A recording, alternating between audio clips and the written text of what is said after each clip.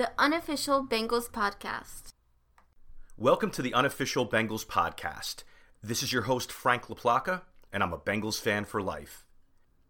This is the 2020 schedule release version of the Unofficial Bengals Podcast, and we're going to have Tom McLeavy stop in and weigh in on the schedule himself as well. I'd like to thank our sponsor, @Bengals Highlights on Instagram. Really cool highlights set to some modern music. Definitely something you guys got to check out. All right, let's get on to the schedule. 2020 Cincinnati Bengals schedule. Man, I love when the schedule comes out. It's such a fun time of the year. You get to start planning how the rest of the year is going to go, what games you're going to go to, when the bye week is, the primetime games, any 4 o'clock games, who you're playing week one, so you can basically get geared up all summer for that team that you're going to be facing week one. And I guess I'm not alone in the excitement about the schedule because NFL Network had like a 4-hour program dedicated to the schedule release. So it's a time for NFL fans that's a lot of fun for us, and it's an exciting time. A lot of people make predictions based on the schedule, and that's always fun to do. You start running down the list, win, loss, this is going to be a win, this is going to be a loss. But in reality, that's really not worth that much at this point because you just don't know what's going to happen in the regular season. Like, for instance, we're saying we're probably going to lose to Baltimore twice based on their 14-2 record. But what if Lamar Jackson gets hurt and Mark Ingram gets hurt and they have some injuries on defense? You know, maybe you're saying we're going to split with Pittsburgh, maybe sweep Pittsburgh. Well, what if Ben Roethlisberger has an MVP year? You know, you just don't know what's going to happen. But everyone likes to do the predictions. It is fun. And a little bit later on, I'm going to give you my opinion on what I think is going to happen. But really, none of it is worth anything because we just don't know how the season's going to shake out.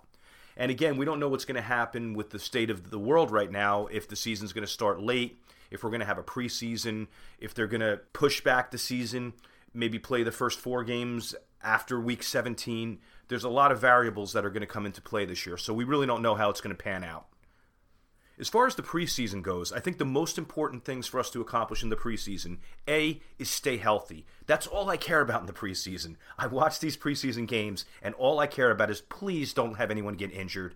I know it's a time for development, and there will need to be a lot of development, but I'm just rooting for no injuries. And, you know, in the past, I never liked playing on the turf at Detroit. I never liked playing on the turf at Indianapolis, so I'm happy that we're playing Indy at home. That Falcon game, Game 3, that's exciting because it's going to be a nationally televised game, but I don't like the turf down there either. That game just reeks of injury for me. So regardless of me being afraid of every injury, I think this is the way we should approach the preseason. We need to get these defensive starters together and playing as a unit, so they're going to have to see some time. And the other thing is we're going to have to develop Burrow as much as we can during this preseason. So my plan for Burrow is a pretty standard plan for quarterbacks.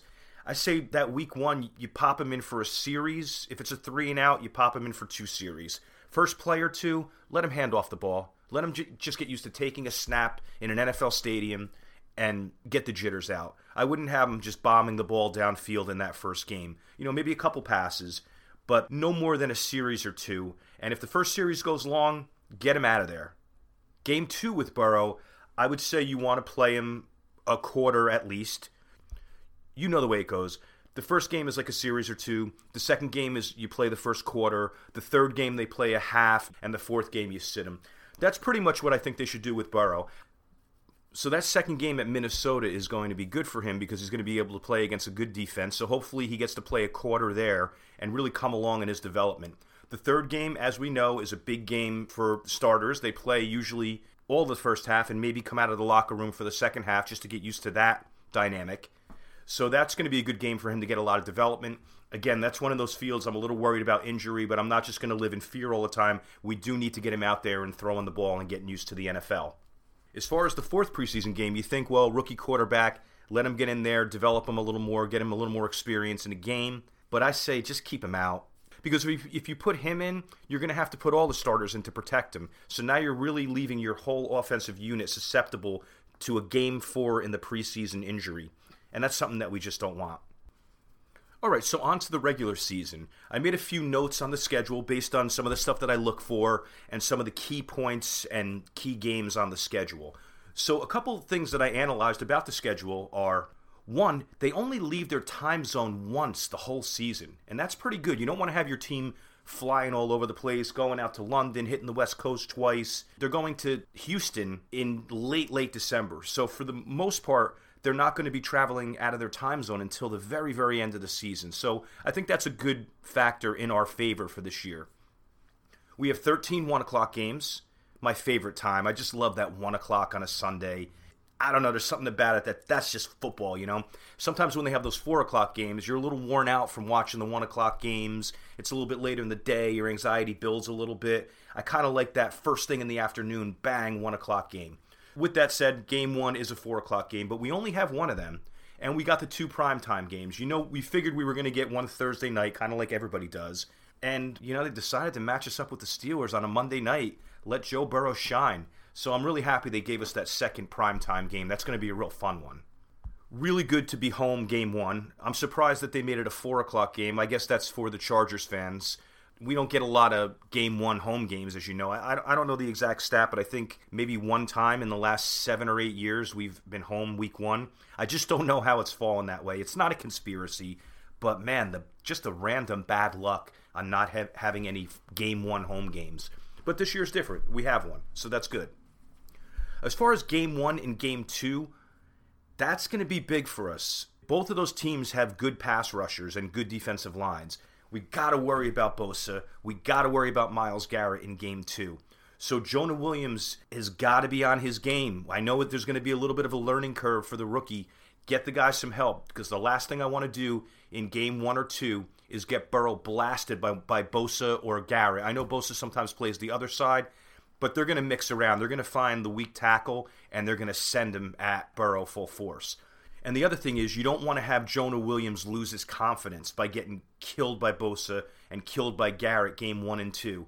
It's a very pivotal time for him. It could be a very good learning experience, and it could get him a lot of confidence if he does well against those guys, and it could actually shatter his confidence if he doesn't do well against those guys. And the last thing I want is to see Burrow go down week 1, week 2, because our offensive line wasn't ready for these great pass rushers. So that's a real concern for me, are those first 2 games regarding our offensive line and the pass rushers that they're going to be facing.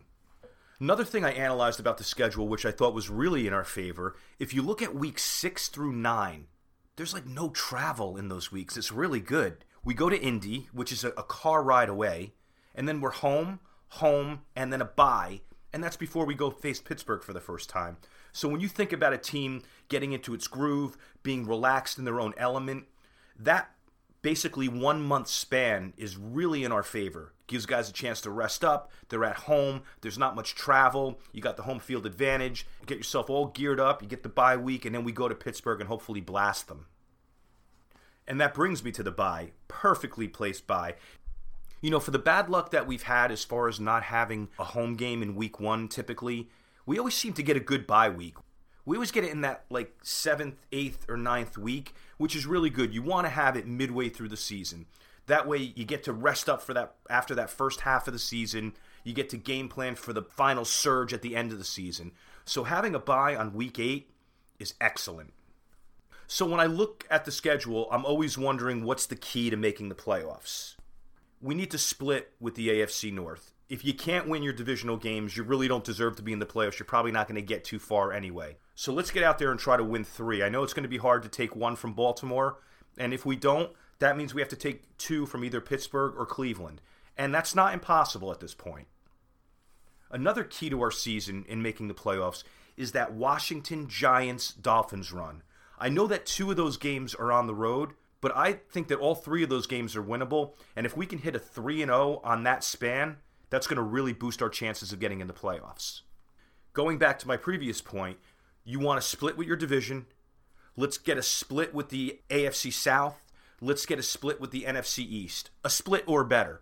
But if they could just go 500 in those games, and then you beat the Chargers game 1 with maybe Herbert at quarterback, and then you face the Dolphins with Tua, and you might catch them. You know, those are 2 teams that are semi-rebuilding themselves. So if we split the other games and win those 2 games, that puts us at 9-7, and with the expanded playoff format, 9-7 is probably going to get you in. Let's be honest, 9-7 gets you in a lot of the times anyway, but if they're going to have 7 playoff teams, I'll feel pretty good about a 9-7. So I think that's going to be the key to our season. We got to basically split with the divisions, and then take those 2 games from those 2 teams, and off we go. Again, you don't know what's going to happen this year. Some of the good teams may be bad. Some of the bad teams may be good. Because when you think about it, when other teams are looking at their schedule, they're looking at Cincinnati and saying win, win, win, win. Right? So if everybody in the league is correct about, well, we're all going to beat Cincy, then we'd be 0-16. Right? And then the Dolphins would probably be 0-16, and the Skins would be 0-16, and the Ravens would be 16-0. We all know it doesn't go like that. Again, that's the danger of just running down the schedule and trying to make predictions, because it doesn't always pan out like you think it's going to. There's a lot of factors that go into it. So what I like to do is I like to separate the season into 4 blocks. Although you want to take it game by game, because that's the way that you have to approach the schedule. You can't be looking ahead. You got to face the opponent that's in front of you. You know, that's how sometimes teams get into those trap games where they lose a game against an inferior opponent because they're thinking about the team that they're playing in 2 weeks. We need to approach this season game by game, especially coming off the 2-14 from last year, and especially coming with a rookie quarterback and a fully revamped defense. It's going to be game by game, learn as we go, get better as we go. But for the sake of this, let's break the season into 4 blocks, because I think that's the way, if you can compartmentalize a season like that, you can get an idea of what you need to do to get to the playoffs. So if you take those first 4 games, home against the Chargers, at Cleveland, at Philly, home against Jacksonville, you got to take 2 of those games. If we want to be the team that we all think we can be, and we're all thinking we're going to be, you got to beat Jacksonville. And, you know, you got to take out the Chargers at home week 1. You got to hope that Burrow's further along on the chain than Herbert is. And you just have to hope that their defense doesn't kill us. That's a key game. We win that first game, we take the game at Jacksonville. Now you're 2-2. And that's not to say we're going to lose at Cleveland or at Philly. They're both very winnable games, but I don't want to be totally unrealistic and just think that we're just going to blow every team away that's on the map. We go 2-2 those first 4, that would be good for us. Then we go to Baltimore. We're at Indy, home for Cleveland and Tennessee. Now, this is that stretch I was talking about where you don't have a lot of travel. So they are going to have a comfort level. And hopefully after those first 4 games, Burrow is really settled in. And Jonah Williams is really settled in. Maybe Higgins starts making a mark. Maybe the defense starts gelling a little bit more. So when you face that second block, Baltimore, Indy, Cleveland, Tennessee, there's a lot of tough games in there. Let's try for a 2-2 there as well. We'll give Baltimore the win. At Indy, anything can happen. It's not that much of a road game. They're right there. They're a good, solid team based on a running game and a defense, so they're going to be a problem, but not unwinnable. And then you got to beat Cleveland at home if you want to go to the playoffs. If you can't do that this year, then you probably don't deserve to go. Tennessee, another team. They run the ball well and they play good defense. So we're going to have to get in that mode during this stretch of stopping the run, which is why we got all these new defenders, and scoring a lot of points ourselves during that time. So for that stretch, let's try to go 2-2. I don't know, let's hope that Cleveland's the 1 win, and then we gotta steal a game from Indy or Tennessee. So now you're going into the bye in a perfect world, or at least the world that I'm spelling out, at 4-4.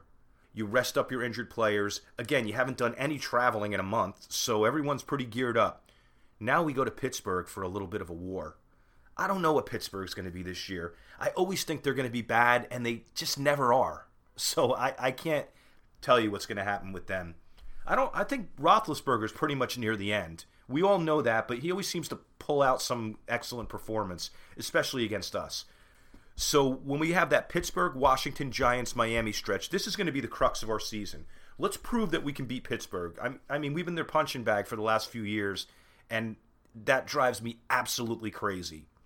So even if we take the loss at Pittsburgh, you go to Washington, home against the Giants, you go to Miami. You got to go 3-1 in this stretch. This is the key to the season. 500 in that first block, 500 in that second block. This is the block that you go 3-1.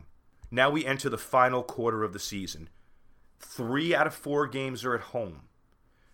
Based on my formula, if we go 2-2, 2-2, 3-1 in the block I just mentioned, we go 500 in this block, and that's 9-7. That's playoffs. So what do we have? We have Dallas at home. It's going to be a very tough game. Love him or hate him, it's going to be a very tough game. Again, another team that runs the ball well and plays pretty good defense. Pittsburgh at home, ESPN, 8:15, primetime game. let's do it. That has to be our stamp. That's going to be, let's not just win that game. Let's 34-7 those guys. We do that, that's momentum. Especially, if we're flirting around 500, maybe a game above 500, maybe a game below. We go into Pittsburgh and wreck them.